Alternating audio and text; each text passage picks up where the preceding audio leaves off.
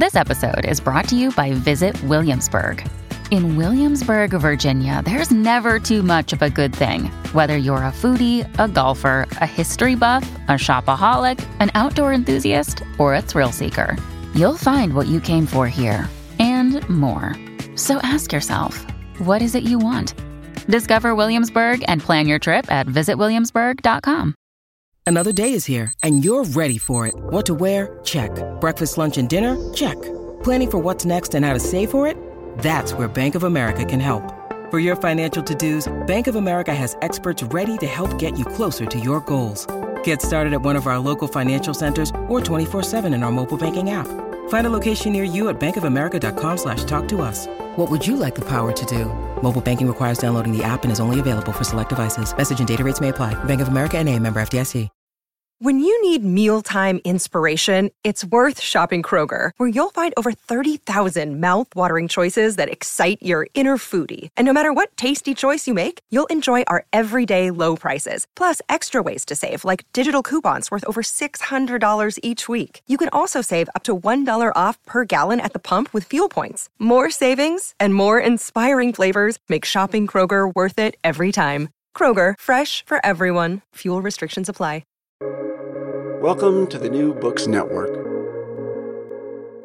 Hello everyone, and welcome to the New Books Network. I'm Takeshi Morisato. Today I'll be talking to Janine Beichman, who is the translator of This Overflowing Light by Ishigaki Rin. This amazing poetry collection was published in 2022 by Isobar Press. Hi Janine, thank you so much for joining us. Thank you for having me here today, Takeshi. It's a real pleasure. And I'm very happy for Ishigaki Rin to be getting this recognition. I think this is just really, really fantastic collection of poetry and a beautiful poetry from such a talented writer from 20th century Japan. So I have a lot of questions to ask in relation to this collection. But before getting into it, could you tell us who you are and what you usually do in this field of Japanese literature and beyond? And how your life kind of came across with this collection of poetry and led to this publication? Yes, well, where do I begin? When you say who I am, that's a very, as a philosopher, that's a very tempting question. But I'm an American. I was born in New York City, and I was in college. I was planning to go into English literature, but in my senior year, for complicated reasons, I suddenly shifted to Japanese literature.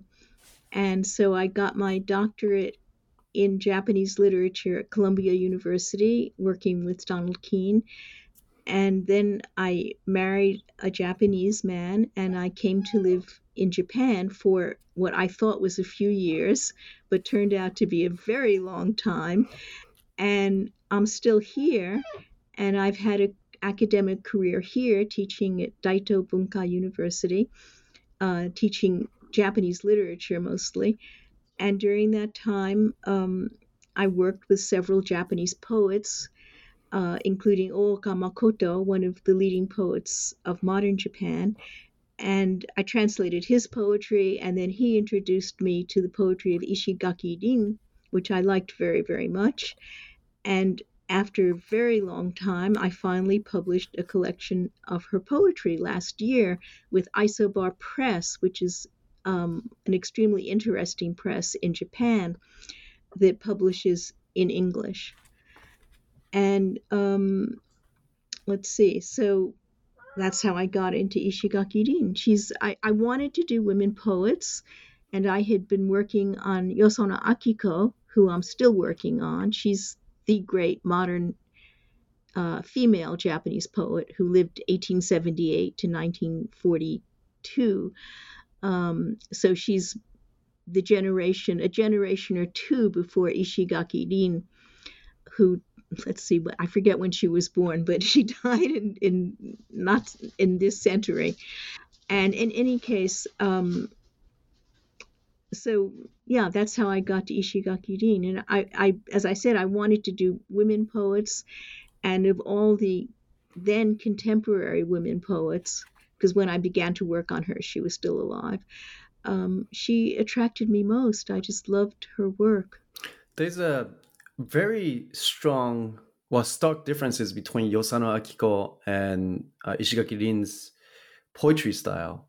But do you think there's some sort of underlying similarity between them, or do you feel there's a generational gap between, from 19th century to early 20th century Japanese woman poetry to Ishigaki Rin's very 20th century, like almost like an entire 20th century to the beginning of 21st century? Do you feel the similarity or differences, or what's your? Well, there's Akiko was very different from most of the women of her generation Mhm. in having ambition, poetic ambition, and in not having a loyalty to her family that made her. Um, I shouldn't say she wasn't loyal to her family, but she felt well. Let me just put it that way. She was not afraid to be ambitious in a literary sense, and that was extremely unusual. And Ishigaki. It's a very hard question to answer. They're Mhm. alike in that they both have a very strong sense of individuality, but they're very unalike in that Akiko got married and had 13 children, gave birth to 13 children, of whom 11 survived to adulthood, whereas Ishigaki never married. And if you read her work really carefully, she was in love, and I think she probably went through the experience of deciding whether or not to have a child. Whether or not she was pregnant at that time and had an abortion, or she just decided not to have one and not to get married, is completely unclear. Akiko was very open about her personal life in her poetry. Ishigaki was very closed. But there, Ishigaki really, one of the things she says is that when she was first working, she went to work when she was 14 in a bank because she wanted not to be dependent on her family, and she wanted to be able to have some money to buy the girls' magazines that she loved to read. And she said when she first went to work in the bank, she felt sorry for the men because they always had to worry about all kinds of things she didn't have to worry about. And they had to have ambition, not literary ambition, but business ambition. And she didn't have to have it because she knew that there was a very, very low glass ceiling. And so she was free just to do what she liked to do, which was to write. So it was for Akiko to write was an act of rebellion, but for Ishigaki to write was just something she could do in her spare time on her own, and she didn't have to talk about it to anybody else. So, and that was how it was for women at that time because she knew she wasn't going to be able to be a professional. She didn't have a room of her own, as Virginia Woolf would have said. She had to have a day job, and so they're different in many, many ways, but they're alike in the sense that they both had a very strong sense of self. And I think that's why Ishigaki didn't get married because she wasn't going to let any man boss her around. And that was just what she knew she would have to do if she got married. And Akiko was able somehow to finesse that situation. And although she had a lot of trouble with her husband too, but it was different. It was different. It's So they're interesting alike how, and they're right. not alike. Right. It's really interesting how Yosano Akiko had this idea of independence of woman. And then Right. she talked about how, the whole state protection of motherhood, Bose Hogoronso, became like a central topic in early 20th century among the Japanese women thinkers, and talked about, Yosano Akiko talked about how the state protection of women will make them really depend upon on the society of men. So they should really strive toward economic independence and independence of their thought. And it looks like Ishigaki Rin actually practiced that, right? Yes, That that's so she interesting. Yes, Ishigaki, I don't know if what you just said is going to be on the recording. It won't be, right? So Mhm. Akiko was involved in this very long running debate with other women thinkers about whether or not the state should support mothers, should pay them essentially. And she was against it because she thought that it would make them less, it would deprive them of independence, basically. So, as what you just said, and what they're going to edit out of the thing, is that Ishigaki is actually actualizing what Akiko thought of as an ideal. She supported herself all through her life, and she was never dependent. In fact, she's after the war, when her father and her stepmother and her two brothers were all completely unable to support themselves, and they lived in a one-room apartment for, I don't know, a long time. She supported them all. So yeah, that's really such an interesting thing to say, that she actually does actualize Akiko's idea of what a woman should be.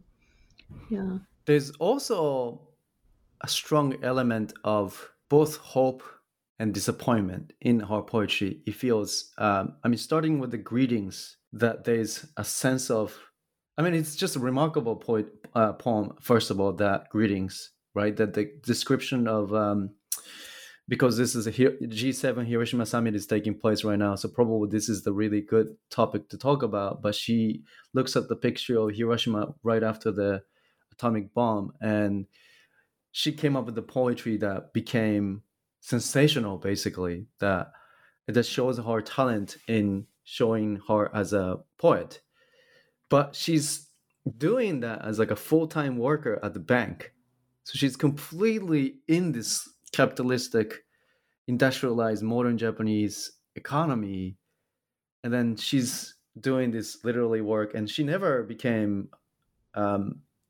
full-time writer until her retirement. Correct? Right. Yeah. She was a part-time writer during her thing. The one thing you have to remember about Ishigaki is that post-war, the trade unions were extremely powerful until the crackdown on the communists, and they had a very important cultural arm, and that was what was supporting her. When she went in, the story of how she wrote the poem Greetings, which is about Hiroshima, was that she came into work one morning, and the day before, the occupation authorities had said, from now on, you can show photographs of Hiroshima. Until then, and this was, I think, 1950 or so, the Japanese had not been allowed to see them in public. And so the trade union, the vice president or whatever it was, who was, the big guy in her office, called her into the office and said, tomorrow we're going to have that photograph up on the wall when everyone comes in to sign the attendance book to say that they're here. They put their stamps on. And we want you to write a poem to go with that. And you have 1 hour to do it. And she said, really? Yes, 1 hour. It's in the introduction to the book. She wrote about it later. And the trade union official who showed her the picture, and she herself, when they looked at it, were tremendously shocked because these were graphic pictures. And she said she wrote the poem in an hour, and it was like she was hit with symbols, and I forget the exact description, but it's in the introduction to the book. It was just, she hardly knew what she was doing. And then she saw that book. So it's extremely interesting what you said about how it combines hope and despair, because despair is there that this happened. And yet even as she writes the poem, she's at the end, she's looking at it. She said, can't you hear something coming near? We're just like those people who were caught in Hiroshima when they thought nothing, everything was as it was and nothing was going to happen. But they didn't know they were walking the boundary between life and death. And we're the same way. And I thought about that a long time. Why would she say that? But this was the time when the Cold War was beginning, and nuclear weapons were very, very frightening. And she was asking people to think about the future, to think what we can do. And that's the note of hope. That's why the book is called This Overflowing Light, although it's a line from one of her poems. Even though she knew despair and she knew tremendous unhappiness, she never lost that sense of a future that you could look forward to, and that sense of hope that underlay it. So it's really it's just amazing to me, that spirit. there are several poems that sort of bring you to tears. You just started to tear from reading it. But it seems like a both sides. There's a strong hope, but also there's a strong despair and a disappointment. Um, I'm trying to think about some of the poems that I read that are really struck me as really interesting. Is, for instance, the poverty. It's The, poverty. the poverty, right? The fact that she had to feed all these family members in one room, and then family members dying, and their description of their own death are described as consolation, that you have more space for you to keep living. So she has this sense of like liberation from like everyday life and working at the bank, and I'm sure her job was horrendous in a modern standard. I mean, she could spend time writing afterwards, but when she's working at the bank, it cannot possibly be great work, right? And then it seems like there's a sense of like sacrificing for your family.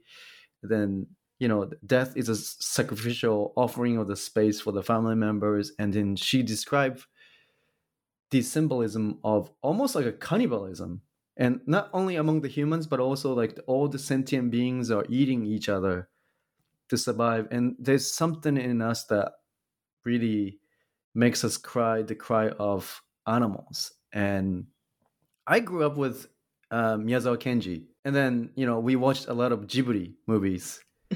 So she has that sense of this sort of interconnectedness among all the sentient beings, and somehow there's like a cycle of suffering and cycle of this despair, and that keeps us in this poverty that we can never overcome for some reason. And do you feel this sort of like despair in her work as well, in opposition to the hope? There is, I think, the despair that I feel in her work is her never having been able to marry and have a child. I feel that very deeply as a woman in the poem Seascape, and how I think at some point she felt that maybe her her staying with her family was a way to escape a human relationship.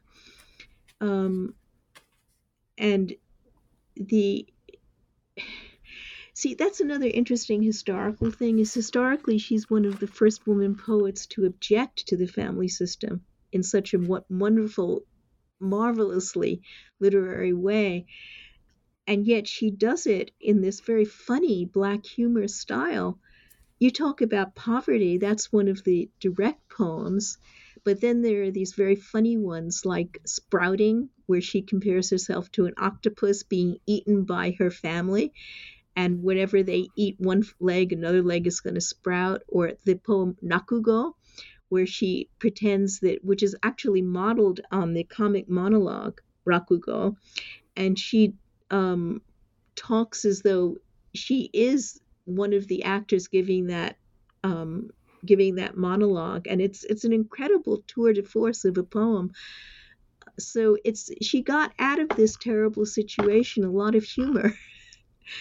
um, but it retains the tears, and that's what I think is so wonderful. It's not, you know, well, yeah, that's what I think is so wonderful about it.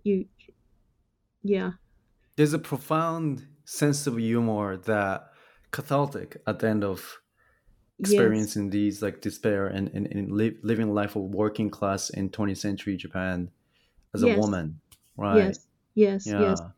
It's definitely like that. And Hmm. see, there was something else I wanted to say that you made me think of.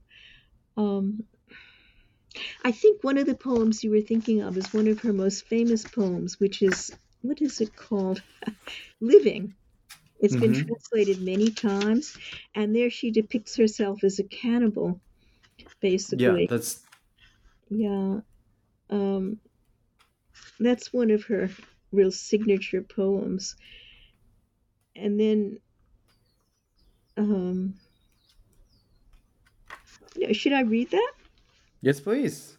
You can put it anywhere you want, but it's not that long. Living. You can't live without eating rice, vegetables, meat, air, light, water, parents, siblings, teachers, money, and hearts too. Without eating them, I could never have lived. I pat my full stomach, wipe my lips. The kitchen is littered with carrot tops, chicken bones, daddy's guts. The fading light of 40. For the first time, my eyes weep a wild beast's tears. So this poem is really interesting in many, many ways. But people who lived through the war and the after years of the war, and maybe you too, I don't know, Takeshi, often when they hear this poem, you talked about poems that bring you to tears. This is one of the poems that bring people to tears who lived through that, because they realize, they remember how selfish they had to be when they didn't want to be, you know. And when you talk about poverty and how she is unhappy because someone says to her at her grandfather's funeral that now you'll have an extra tatami mat of room, and she feels so badly about that. So I think to understand what it was like to have gone through the war when you weren't particularly supporting it, or when maybe you were even a child, and then to survive after the war, that she's one of the best poets to read, because she just expressed that feeling so well that people now really don't understand. It's not just the poverty, but it's the how terrible it was to have to be so selfish when you didn't want to be. And then also something that we haven't discussed is the anger that she felt at Japan's leaders and even at the emperor. She wrote several really, really hostile poems to the emperor. And there's one wonderful poem where she, just let me read this poem. Yes, please. It's called After the Ceremony, and it's about when an army of the high-ranking, a general or something, gives out medals, posthumous medals, to the family of soldiers who have died. And so that's what the ceremony is. It's an award-giving ceremony to people who've died. With deepest reverence, an aged mother receives her son's decoration for soldiers who died in the war. A grown son's youthful hand grips his father's medal firmly. There the ceremony ended. After all, the war's ended. More than 20 years have passed. Ending a ceremony is easy. Reality is not as easy. The soldiers who died with their eyes open throng in belatedly, saying, "Oh, look, it's the great empire of Japan. All the old familiar faces are here. How good to see you in such fine health, General. We are here at your service. There may not be another chance, so please hand out the medals to us in person. They're no use to our wives and children. Attention!" So she imagines the ghosts of the dead soldiers coming in. And she also has, I don't want to make her sound like she only felt sorry for Japan. She knew about the war crimes and all those things, and she wrote about them too. But she knew about them later, I think. And she has an essay where she says that, I didn't realize that much what was going on. Of course, she didn't like the government. She didn't like the fascists because they were, anti-art, basically. But she also was taken in, she said later, by the idea that it was good to give your life for the emperor and for the country. And there's a very moving sort of recollection that she has where she says to someone, "Please don't ever be like me and say banzai to someone going off to war and tell them not to come back alive. And that again is where she links with Akiko, because one of Akiko's most famous poems is Kimishi ni Tamo Koto Nakare, which I translate as Thou Shalt Not Die. And she wrote that poem telling her brother the opposite of what everyone was saying. She was saying, you shouldn't die. Come, he was fighting in the Russo-Japanese War, and she just, without thinking about it, she knew that she didn't want him to die, and she wasn't going to tell him to die, and she wasn't going to go for that craziness. But Ishigaki didn't know that, and I think that she regretted it very, very much later on. So it's very precious, those voices, those very, very precise and sincere and passionate voices that we really need to remember and to learn from. Yeah. There's a strong sense also that of post-war and also during the World War II, the position of women, Mhm. that they sort of subjugated into this narrative of sending off their children and husband and father, male figure to the war front. And then after the war, there's very strange shift in the narrative that things going to get better. Uh-huh. And then Ishigaki Rin seemed to be very critical of that sort of superficial turn to think that because war is over, therefore Japan is going to be a better place. And she seemed to be She doesn't also think. saying that it's just the same government, it's the same infrastructure that implemented that sort of injustice is still in place. And it was so naive for me I mean, it's a poem right next to the after the ceremony. She has a poem, Woman, and it ends with I believe in you is all I say, and I rise up, I've had enough, or what a fool I was. Yeah. I love that poem, It's Woman. amazing poem. It's just It's, that yeah, the low glass ceiling is broken, but there's more several layers of ceilings right, that it's just in exactly. place that she can't. She Right. thinks that it's just naive to think that we can, one generation, just suddenly just change. I wish what you just said could be in our recording. Oh, I think they would leave these, so don't worry Oh, about it, they listen? Jenny. Oh, good. Yeah, this Oh, is a good. great discussion. So Oh, I they thought should you were actually going to leave. take all of your stuff out. Oh, no, I'm No, so no, no. This is our good. conversation. So Oh, yes, great, please. great, great. Uh, Yeah, no, that's absolutely so true. And if you read her essay, she has 3 or 4 volumes of essays and a couple of, other things that she put together in prose. And she talks not only about how things haven't changed when I thought they were going to change, but also how certain things have changed that I wish were the same. So she also has that kind of nostalgia for an earlier period as well. But it's completely true. I think she was so disillusioned. She thought things would be better, and yet she saw pollution and she saw climate change and she saw all this stuff that we've just begun talking about in the last 20, 30 years, but she was seeing it earlier. So, in another way, I think she's quite prophetic, which all the maybe best poets are. all the poets, yeah, are prophetic when they're really, really good. And I do feel some of the things that she's focusing on are precisely the kind of the issues that we're dealing with today. Maybe from the perspective of feminism, she has I would say, the most famous among Japanese.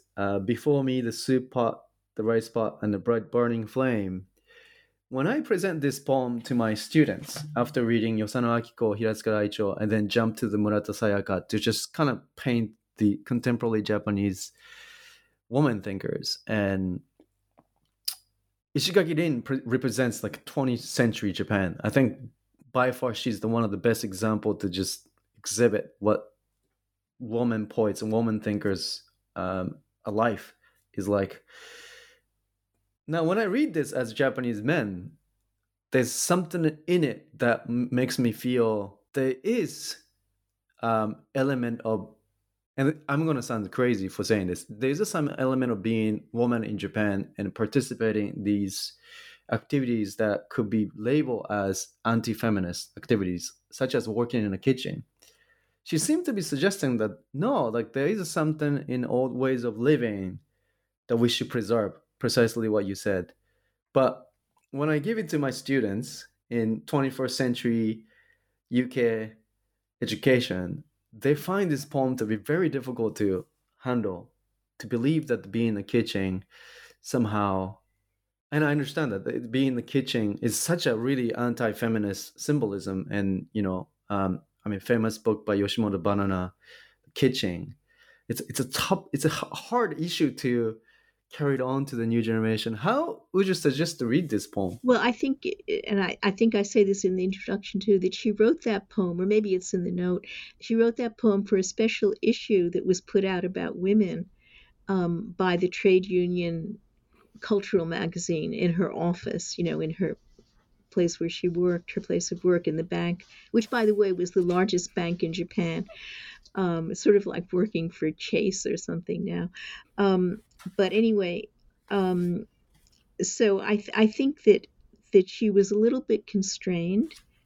She wanted to write something that would be acceptable. Of course, it was mostly men who were in authority at that magazine, although later on she achieved a kind of higher position there.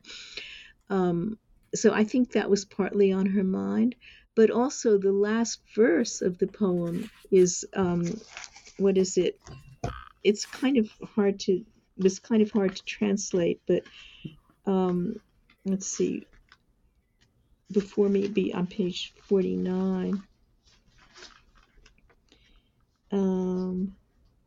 Yeah, so she says, with feeling as deep as when with these cherished vessels we cook meat and potatoes, let's study politics and economics and literature, not for the sake of pride or glory, but all and always to provide sustenance for human beings, all and always our efforts infused with love.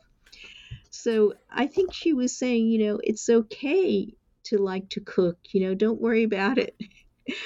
But you got to do the other stuff too. We can do everything.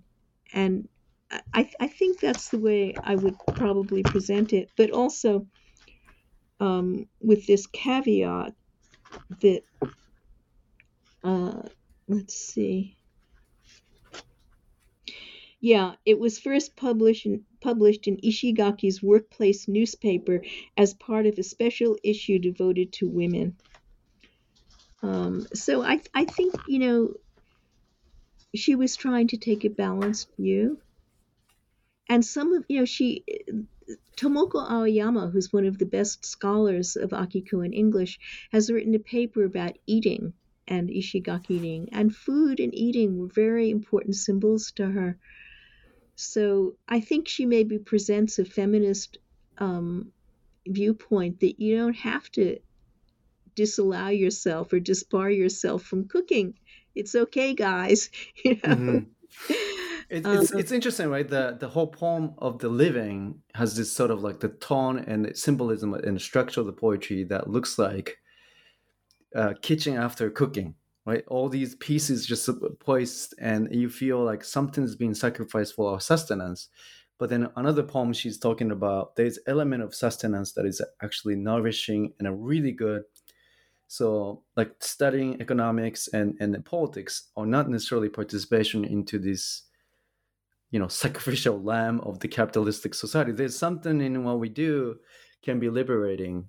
So there's always like the side of very sad, depressing,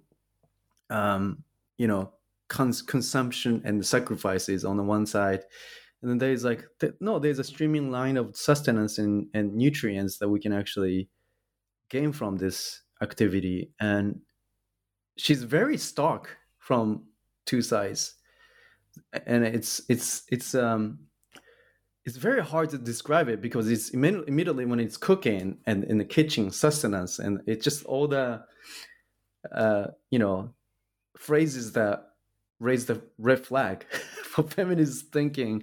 But she seemed to be always saying that there's always the two sides to whatever activity we engage with. Yes. I think, a lot of these really, really good women poets can't be put into these straitjackets of any political position because they're too great. Their thinking is too complicated. And Akiko is like that too. I mean, that poem, Thou Shalt Not Die, was often taken as an expression of, anti-war pacifism, but Akiko is not a pacifist. So then people who think you should be pacifist all your life have trouble with the fact that she wrote tanka telling her youngest son, who was a soldier, to fight hard. you know.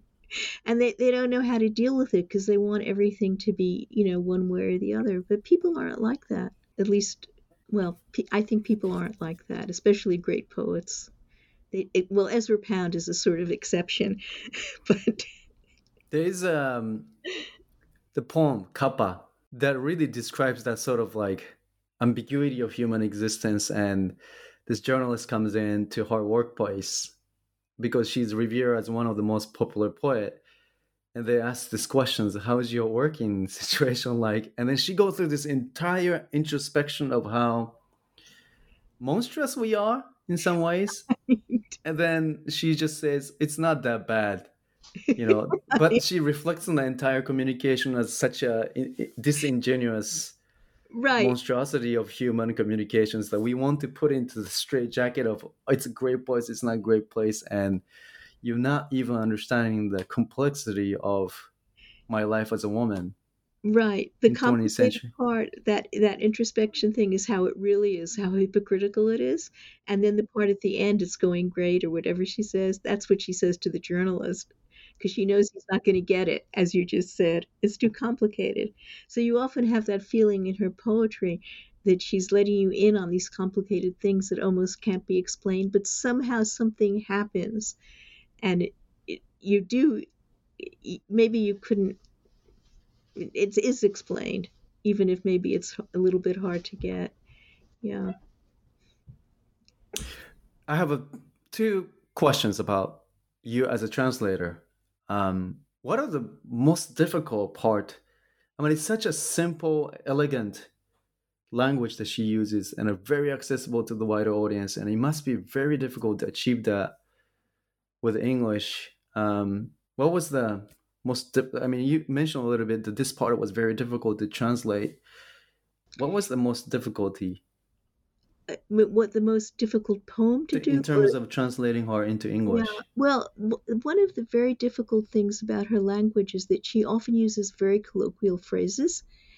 And they can, a colloquial phrase, like for instance the one in nameplates, that first line, I must have made about 20 or 30 translations of that because I just couldn't figure out how to do it. Um, and now what is it? I finally ended up, wherever you live, nothing beats putting the nameplate up by yourself. And looks very simple, um, but there are like 20 or 30 different ways you can do that. And I couldn't decide which one was best until I was talking about it with my husband, who has a feel for her language. And he finally said, "You know what it's like? It's when you say in the ad for Coke, nothing beats a Coke, or nothing beats, that ad," which I don't even remember what it's from. I thought, "Oh yeah, that's what it is." But we were thinking of all kinds of contexts in which that phrase would be used. It's nani nani ni kagiru. Um, and so I think, or then what I translated after that was, um, at the end, miss the honorable, a hex on them both. A hex is like, at first I really was not sure if I should use that because she just said she didn't like it. But I realized that it comes off very strong in the Japanese, so I had to find something like that in English. So it was finding, I think the casual language that she often uses is the most difficult to translate. And things that seem very complicated, you have to think about them for a long time. What does she really mean? In a way, it may be hard to figure out what she really means, but then when you figure it out, it's easy to translate because there's only one or two ways to say it. So it's the colloquial language that's very difficult to make it. It's not difficult to figure out what it means, but it's difficult to keep from killing it when you translate it into English, to keep it alive. Like it's one thing to say a hex on them both is much more alive than saying I hate them both. That's sort of, anyone could do that. Um, You also had a chance to meet her in person. yes, Did yes. that like how was it like, and did it actually affect your reading of her poem, or Yes, it in did. any way? Yeah, there's one poem. I forget which one is it. I talk about this in the introduction too, but it's these days the shoes that fell off on page 66. When I read that, I really felt like that was about, a love affair that had gone wrong. But there's nothing directly in it that says that. But I just felt that. So when I met her, I asked her, and she said, "Yeah, it's about a tsukoi, a love affair gone wrong." And so when I was working on Isobar with the translations, um, Paul Rossiter, who runs Isobar, was a very active and wonderful reader and editor. I translated it so that you could tell that it was about someone she had been together, and he said, "I didn't feel that in the poem." I said, "Well," Mm. and then I could tell him that she had actually told me. So that was really, really useful. Um, and yeah, so it was quite an event meeting her. She was an extraordinary, very quiet, but a very extraordinary and self-assured person. That's really interesting because it's such a quiet poem, but it's very strong. The stroke is really strong, and there are elements of humor, but there's elements of very strong personality that can communicate. Like the entire, there's one poem that she talks about how to teach universe to be a universe. I'm just trying to remember exactly. There's actually her handwriting in Secret. That's Himegoto, that she talks about like how we actually raise human beings as human beings, and there's a whole universe of teaching with each other, and it has a very strong sense that she's also trying to teach us not only about getting clear about her feelings and her, crystallizing her experience as a woman in 20th century Japan, but this sense of like cosmic teaching of each other. And then she places herself in that, like, you Oh, should follow my lead. that is so true. That's where she's a philosopher, because she always has this sense of a great cosmos, and we're just this tiny little dot in it. So even at her most despairing, she never loses that sense. And that's another reason why she uses the word this overflowing light. That's basically where she is. That's her concept, which she had from the time she was a child. She was always connected. She went up on the roof of her elementary school and she would be sketching the clouds and thinking of marrying a cloud. That's also in the introduction, that kind of thing. But I wanted to tell you something that happened. I don't think I put it in the book. When I met her, we were sitting in a coffee shop in the Tokyo Station Hotel, which was one of her favorite haunts. And I think that it was closed, or it closed while we were there or something. Anyway, we were the only customers. But as we were talking, some guy walked past the table really quickly, kind of. He didn't push our table, but he sort of pushed another chair. It was very aggressive. And it was like he could have even have been a Yakuza or something. And I went, oh, and she just looked up at him with this very appraising eye. She wasn't scared at all. She wasn't, and I thought that's how she looked at these people who were keeping the glass ceiling down. And that's how she looked at society. And that's what kept her going in the bank, that she just knew, she just wasn't scared of anything.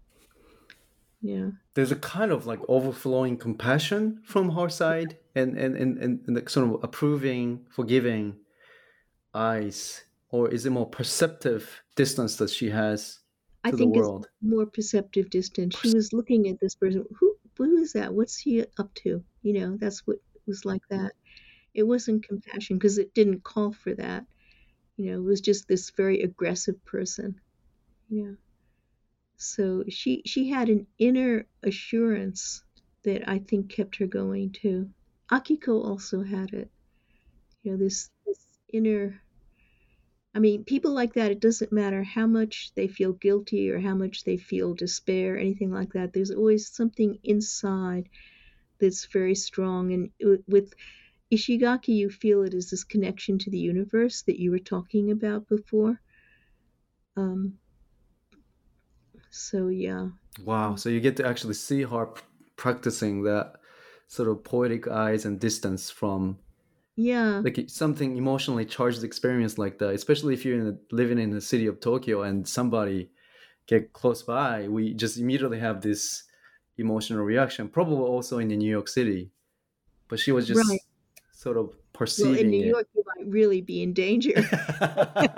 They more might be able to more throw you off. Yeah. right. But I don't think she actually felt endangered. Huh. Yeah. That is Although I really, come really from New fascinating. York, so I might have felt more endangered than More she. than usual than the Japanese standard in I was just Tokyo. surprised. But I still remember her look. It was so, head sort of back, just looking, oh, who's that? What's he doing? Do you have any favorite poem, or if you are to pick one? I mean, this is a very difficult question, and I recommend it to students in Europe studying Japanese literature and philosophy. Mm. Which one would you recommend?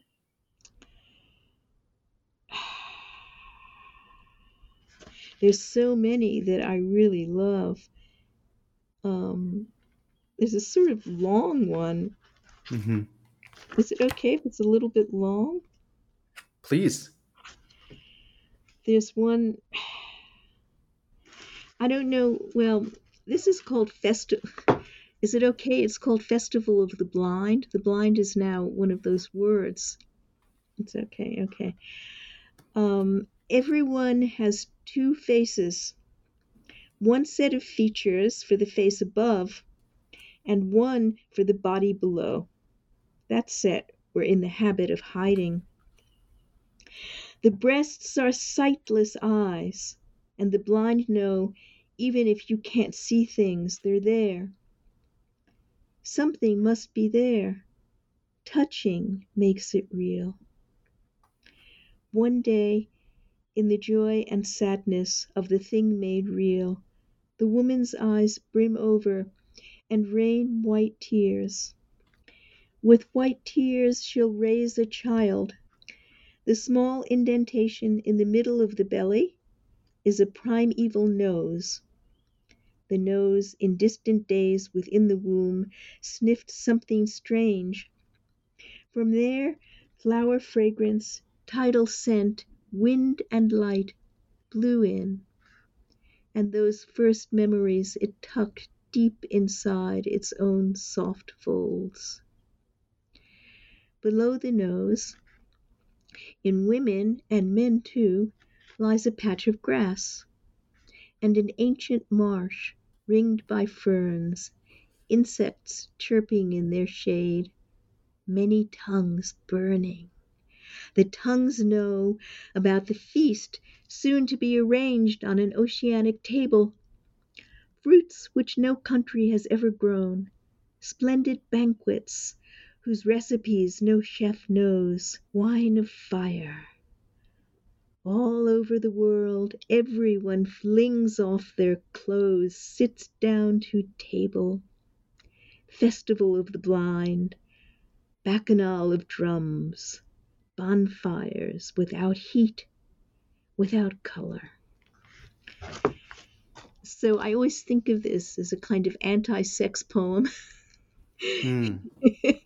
and it's very interesting. But it's a feminist poem in a way because it's against all these occasions when people are just supposed to give in to lust and go to bed together and without that. But I probably shouldn't say that much about it because it may spoil it. It's such a There are beautiful. different ways to read. Yes, Yeah. exactly. And Hmm. mine is probably a very literal reading of it. But I just love that. I love the last part about the feast and the bacchanal of drums and the bonfires without heat, without color. It's I this also very. felt this was about the human lust toward the natural resources as well. Oh, it's It's very interesting. so it's not only between humans and like just sort of like subjugating each other into its own satisfaction, but also like these cosmic images of how we use these things for our own end. And Yeah. she's trying to dissociate us from that sort of like lust toward natural environment, probably because I've been reading too many indigenous philosophy lately, but it does resonate with some of the symbolisms that That's I fascinating. get from Yes, because I've always felt that actually my feeling about it was a little bit too literal, as I said.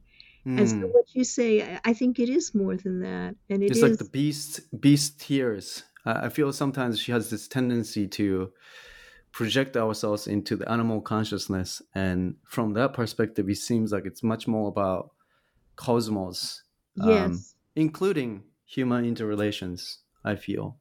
Yeah, yes, I think you're completely right. That's right. beautiful. Hmm. That makes me Yeah, so glad I translated it. it's great translation, and I can tell it's such a short poem, but it's as you said, you have to translate so many times. Yeah. It may get so many different versions, and you have to make a And I decision. It guess must part of be. that is because it has so much resonance. And when I translate, I kind of forget that. I try to get the precise thing it should be. But then when you read it, you open it up again, and then the resonance resounds. Yeah. Yeah. So that's fantastic. That's a beautiful reading of it. Thank you. No, thank you for translating. Otherwise, I wouldn't have thought about this at all. But the now we are way over the time, but it feels like we haven't even touched the surface of this book.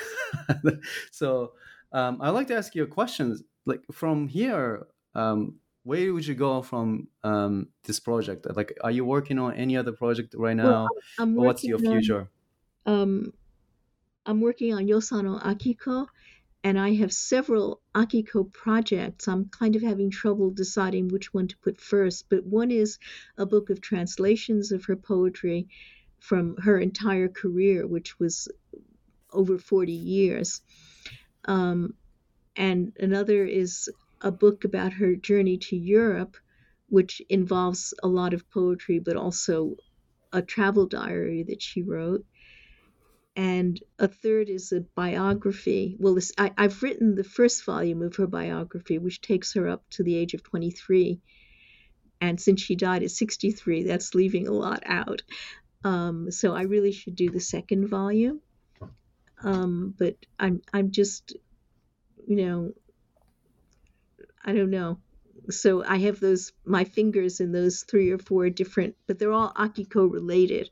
Just Yosano Akiko is this enormous, enormous presence in modern Japanese literature. So it's an honor And to. it does feel that it's not well studied in Anglophone academia. I do feel that the amount of the canonical point of view in relation to the history of Japanese philosophy, she's enormous. But she doesn't even show up in contemporary European scholarships on Japanese women thinkers or women thinkers in general. She tends to be Right, that's the thing. marginalized. Yeah, Akiko was a poet and a thinker and an essayist.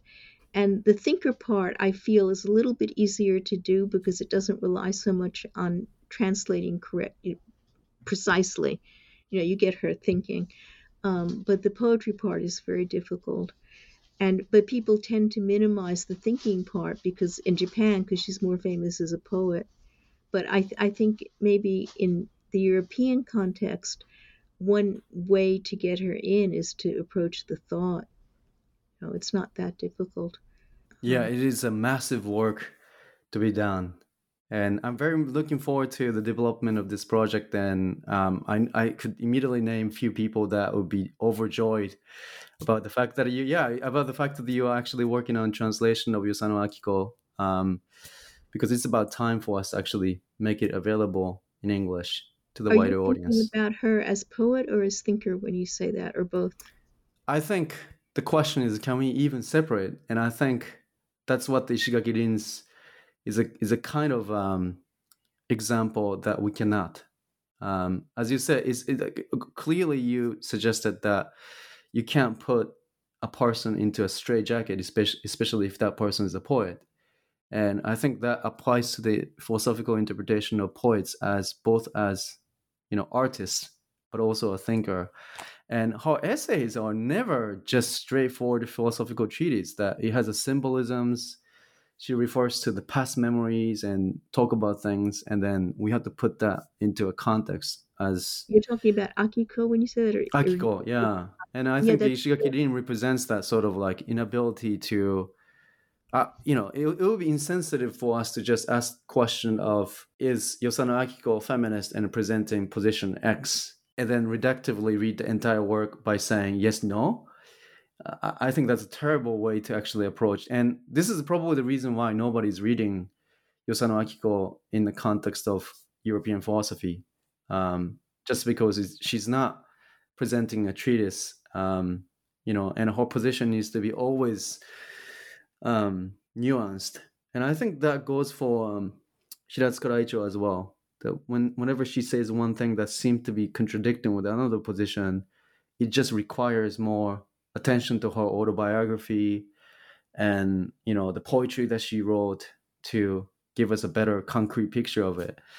And then Yamakawa Kikué is much more consistent, and I think she's much more logician. But because she's a socialist, nobody's reading her. So I think the Japanese woman thinkers in general suffer from this structural problem in academia to really appreciate what they do.